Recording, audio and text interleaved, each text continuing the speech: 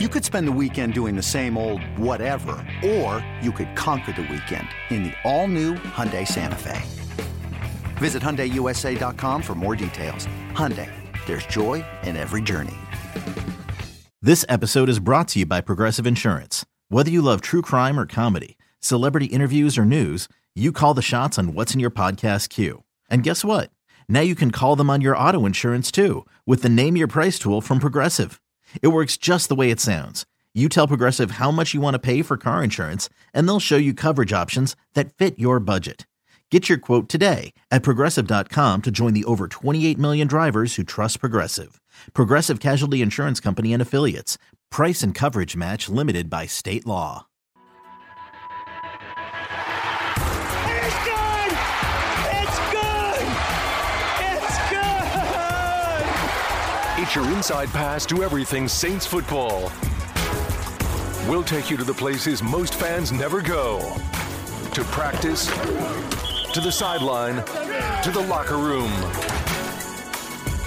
Following every twist, Hakeem dropped the ball! turn, Pigs have flown! and touchdown Hell is frozen over! of the 2022 season. It is going to be covered by the Saints for a touchdown! Welcome to Inside Black and Gold. Oh, baby! Welcome in, all you Hoodats. We're here on Inside Black and Gold. Another edition with Saints Sideline Reporter. That's me, Steve Geller, along with WWL and Odyssey digital sports content provider, Jeff Noel. And I provide content. That is what I do. And all catchers of touchdowns in the Superdome. Yes. And one touchdown having person in the Superdome. My shining moment happened yesterday with our 33-14 defeat, but all eyes were on me for that really, really bad out route that no one seemed to care about. And went up and got it. So you can't blame me. I scored my touchdown. And I felt it today. I woke up today very sore. I am an old 32, if you will. My hips, my ankles, my back, all feeling it. First thing I did this morning was pop like 3 Advil, and then I went out to Saints camp and it was funny because you could tell everyone who played in that game, because other than Sean Fazende, who looks like he could do that every day, right. Everyone was just kind of like, oh, God. You should have asked one of the trainers, hey, you mind if I hit the cold tub real quick? Well, it was funny because the media person for the Saints, he was like, seriously, does anyone need ice? And everyone was like trying to be tough. And I was like, I kind of do. But I didn't take any, and I regret it. The kicker for that was they obviously had the practice in the Dome yesterday on Sunday, and so we all got there at like 10:30, played the game, and then we were there until the end of practice, which was like 6:30. So it was like it felt 8 hours in the Dome. But we got through it. And we'll have a lot on the practice in the Dome. We'll have a lot on the practice today, which I was out at. We're going to get into the latest on kind of Jameis Winston, Mike Thomas, what we've seen from them. We're going to have some more news and notes in the first segment. In the second segment, we're going to get into a bit on one player that I think we are not talking about nearly enough. And when we are talking about him, most of us have been saying his name wrong. So we'll get into that. And then in the final segment, we're going to get into Chris Olave's touchdown. I have some film we can go through because we're also posting this on YouTube. So if you're wondering why I'm referencing things that you can't see, go check it out on YouTube and we'll have that there. And then after that, we're going to get into a viewer mailbag, or we're going to answer some of the questions that have been filtering in throughout the recording. But first things first, let's hear from Dennis Allen on what he had to say about Jameis Winston getting back to practice the last few days. Good. It was good. A little rusty, but yet good to get him back out there and get him back going again. So I think anytime we get a guy back from an injury, it's good to have him back out on the field. Yeah, and I think what he said there was true. He's a little rusty right now. He, I think it was about a week and a half that he did not practice. You were up there for the joint practices. He got out there on the Wednesday or on the Tuesday, but he didn't really do anything. Then on the Wednesday, he worked in individual drills, but not team drills. And then, so he did not play in the preseason game. And then yesterday he got into 7-on-7s, but didn't get into 11s. Today he went through 7-on-7s and all of the 11-on-11s. So all the team sets except for, because there's always an except for, they always leave some room to grow, except for the final 2-minute drill kind of segment of the day, which was just Andy Dalton and Ian Book. But it is good to see him back out there because there was a lot of guys who were not out there today. Yeah, with all the players that we've seen, coming back from injuries, the term ramp up has definitely been the buzzword of this camp, and they've been bringing guys along slowly and, easing them back into things. Jameis Winston, to us at least, on the field, he looks like he's moving around fine. There's no limp to that step. There's no any kind of awkwardness to the way he's moving, but the team still has been gradually bringing him back. I thought we would get to see him more, obviously, when we were in Green Bay. That wasn't the case, but it sure is good now this last week heading into the final preseason game, and it's kind of crazy to think that training camp is wrapping up. Yeah, it goes quick once it gets going. And yeah, we only have a few more. I think we have 2 more open practices. Or no, I'm sorry. There's no more open practices to the public. Those are done. The Superdome was the last one. I think from a media perspective, we have, so today's Monday. There's Tuesday, Wednesday, Thursday. I'm sorry, no, Tuesday and Wednesday. Thursday's a walkthrough. And then Friday is the Chargers. And then after that, I think we get into like full regular season mode where we're only going to get like 15 minutes out at every practice to kind of see who's there and who's not. Exactly. So this is the last kind of stretch, and then we get into regular season mode. But it is good to see Jameis out there. I'll tell you what, DA did not sound like he was concerned at all about Jameis not getting any reps in the preseason. So I would not be surprised in the slightest if the first time we see him under center in a real game environment is week 1 in Atlanta, which I think is a mistake. Just because I want to see him get into a bit of a rhythm. Like I think that those first 4 games are so important that I think there is a real possibility that you go out to Atlanta, a game you really should win, and the offense is rusty to the point that you drop what should be a win early in the season, and it could haunt you down the stretch. That's what I'm worried about. And I guess one series in the preseason isn't going to make or break that. Right. But I don't know. I don't like the idea of like keeping the training wheels on all the way through camp and then expecting someone to just flip that switch when the games start for real. No, I totally get that too. And maybe that's why, we're not the football players or the coach, because I feel the same way where I just want to see something. And I know it's just a preseason game. And even if it was just a series, would it really make that much of a difference? But just to see him going through the motions, looking like he's on some kind of rhythm with guys, got a connection, would be nice to see. But apparently, like you said, Dennis Allen's totally confident. And if that is the case, we're seeing Jameis under center with this guys for the first time in live action, and it's week 1 in Atlanta, September 11th, so be it. I guess that, for the preseason finale, then I couldn't even imagine, are we going to see Andy Dalton then either? Is it going to be more of the Ian Book show the entire time? Well, so what Dennis said before and after the game in Green Bay was that he saw the first team offense and defense in so many like highly contested, like high energy reps throughout the week that he didn't feel like he needed to see them in the game. And he wanted to get them a little bit of extra rest. And so that's what happened. And I think that because of that, you will probably see a good number of the first team guys out there for whatever ends up being their run against the Chargers. Now, keep in mind, there were 13 players who did not practice on Monday, and nobody who did not practice on Sunday came back Monday. And so here, I'll just run you down the list of players who were not there because it is a long one. So Taysom Hill. Oh, okay. And again, these are players who did not practice with the rest of the team on Monday. Taysom Hill, Michael Thomas, Kevin White, Pete Werner, PJ Williams, Marshawn Lattimore, Alante Taylor, Chase Hansen, Cesar Ruiz, Taco Charlton, Landon Young, James Hurst, and Adam Troutman. Now, Pete Werner and Alante Taylor did get work in off to the side. We saw them rehabbing, and that's always a good sign because it means they're 1 or 2 days away from getting back to work with the full team.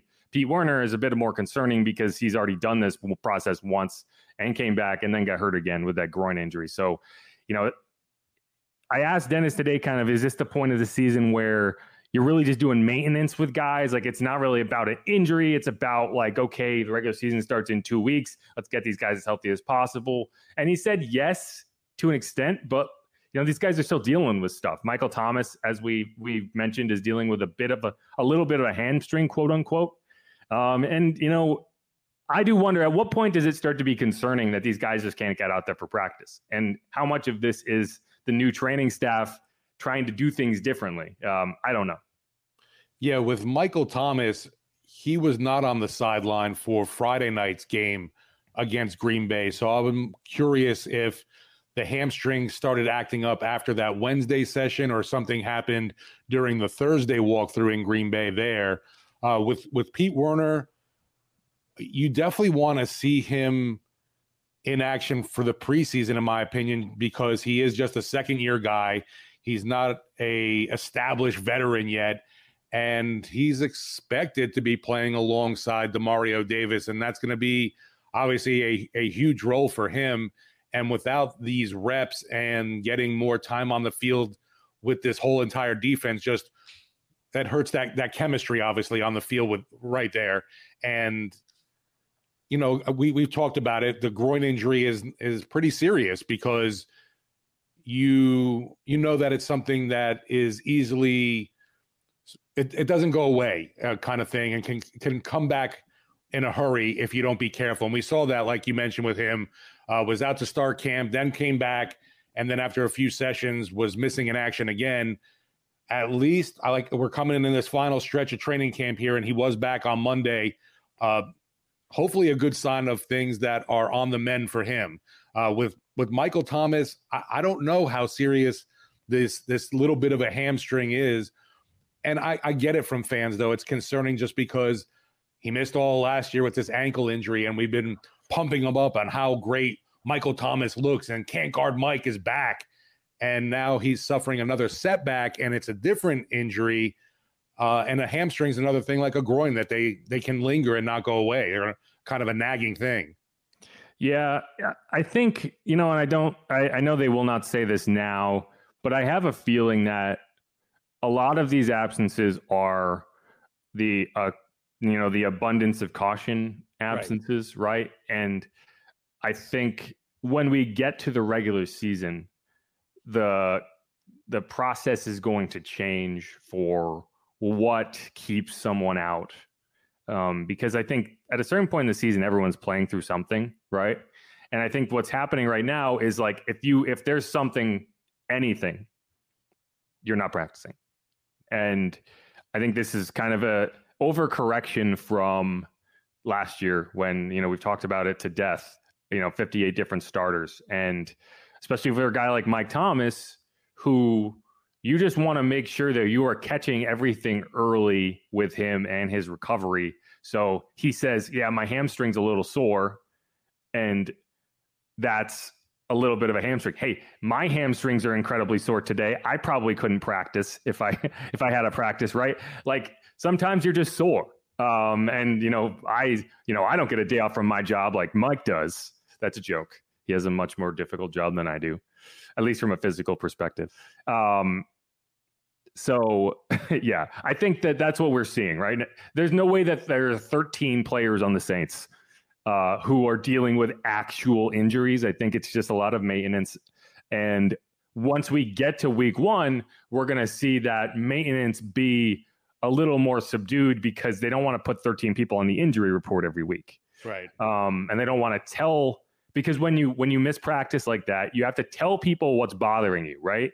And that is not something that you want to do, because everyone on your roster is dealing with something, like I said, but you don't want the other team to know that, like, oh, his hamstring's sore, right? That's not the information you want to give to the other team. So I think we're going to see players participate in practice more regularly than we have seen in training camp, because this is weird. I don't like seeing 13 names out of practice. I don't enjoy taking attendance when there's 13 names out of practice because it takes a little longer. And so, the only names on here that I'm concerned about are Chase Hansen, which we saw leaving the game. And I couldn't tell what the injury or issue was with him when he walked off the field. No, and he's just hurt all. Like that's been the story of his career. Is he's always hurt. So unfortunately, just cannot stay on the field. It's not a great indicator for him that he had that one really good game, and then he got out there for a couple snaps against Green Bay, and he's gone. We haven't seen him since.